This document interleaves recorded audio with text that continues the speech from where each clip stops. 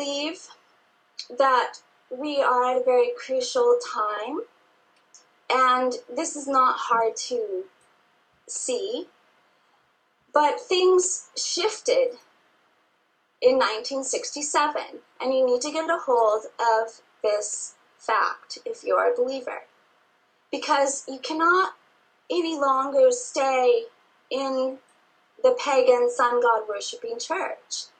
And what I mean by that is, I will do a whole series of teachings, but God allowed there to be an age of the Gentiles from when the Jews rejected Jesus. There were a number of Jews that rejected Jesus, obviously, and there were Jews that accepted Jesus. These were the first believers. They were the Jewish believers. There weren't any Gentiles in among them, except for maybe some of the ones that, like the centurion, I don't know. But they were first the Jewish believers. And God, in his wisdom, created a blindness over the non-Jewish believers' eyes for an age when he would rise up the Gentile church to save the Gentiles. Now, God never leaves anything undone, and he doesn't leave anything unjudged. It's a little scary to follow the Lord and really know him. And I fear him. I fear him above all other things. I mean, the only way you can really be in the spiritual world is to fear God and fear him only. Because I see in the spiritual world. I see what's going on. I don't want to see it. I've seen it since I was a little girl. I'm in a whole nother world. I see demons and I see angels and I see spiritual battle, and it's scary. It's all scary.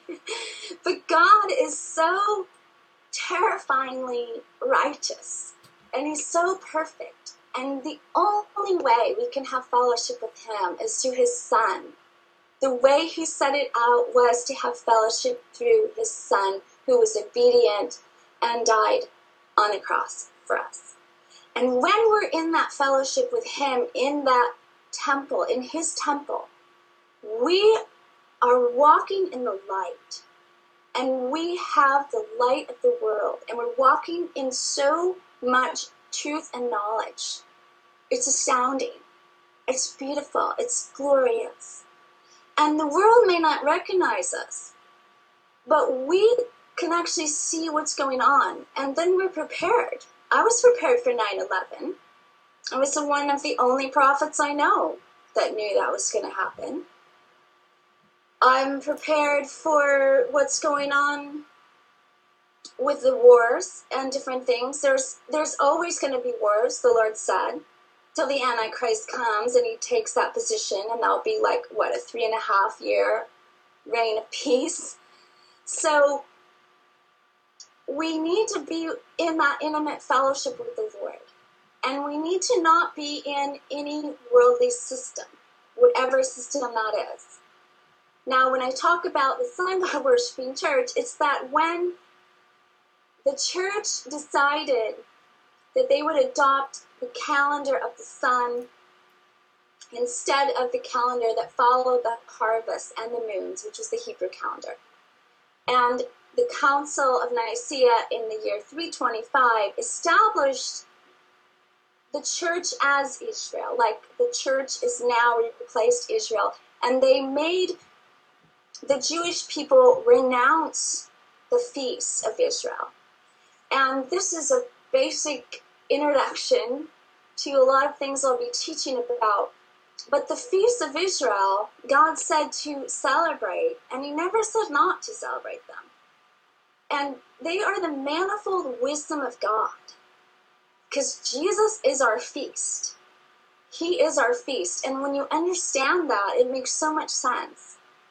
And it starts making Christmas, which was actually the day of a worship of one of the Roman gods. And Easter was the fertility goddess. And you can look these up online. There's tons of information. I'm not going to be the end-all information line because I'm not a Messianic Jewish person either. I mean, we're all going to screw it up. We just want to know, if we want to be intimate with the Lord and have fellowship with the Lord, we want to know who he is. And he came to Israel. And Israel is literal Israel. Am I pro-Israel? Not really. But God is pro-Israel. Do I think they do everything right? No. Does he think they do everything right? No. Is he anti everyone else? No. It's just that he chose Abraham, that lineage, to put his son through. And he chose Israel for a reason, as a symbol of his love for a people group that shows his love for us. As we are part of Israel, we're grafted into Israel. We are the Israel of God, the Gentiles. Now, I could be a Jew or a Gentile. I think I have a Jewish background. But I was raised as a Gentile. So to me, it doesn't really matter, except for I know I'm under the blessings of Israel. And as a Gentile, I'm not to be high-minded, but fear. Because God actually used the Gentile age not just to save the Gentiles, but it was a judgment for the Jews that didn't follow him, didn't believe in him. And God, in 1967, things have shifted. The age of the Gentiles is fulfilled. God said it's fulfilled, and there is nowhere to go in the Gentile church any longer. So I would counsel you to understand the times, understand the Lord, and get your roots back. Because when the Gentiles broke off from the Jewish roots of the faith, they became an unstable tree. Ooh, it's unstable, and pretty soon it's going to fall over.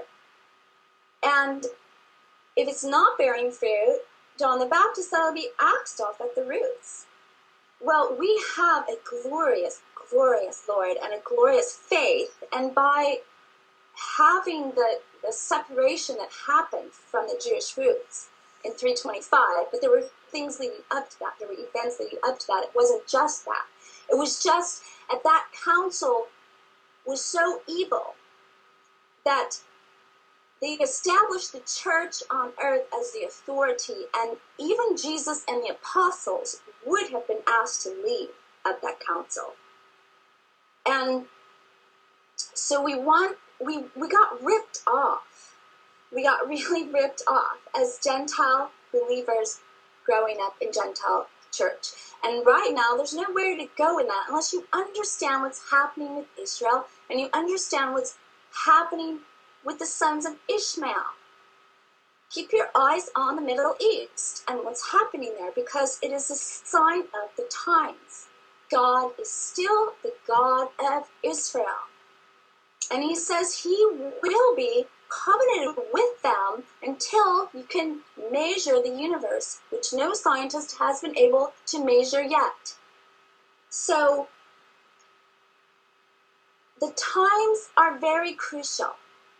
We're in the time where they say peace, peace, and sudden destruction comes upon them. We don't want to give each other a false sense of comfort. Oh, it's going to be okay. Tomorrow's going to be okay. It might not be okay. You need to get close to the Lord, because with the Lord, you're okay with the Lord. Because if you lose your body, if you lose your house, if you lose anything, you are already in fellowship with the Lord. And I'd rather be with the Lord than anywhere else.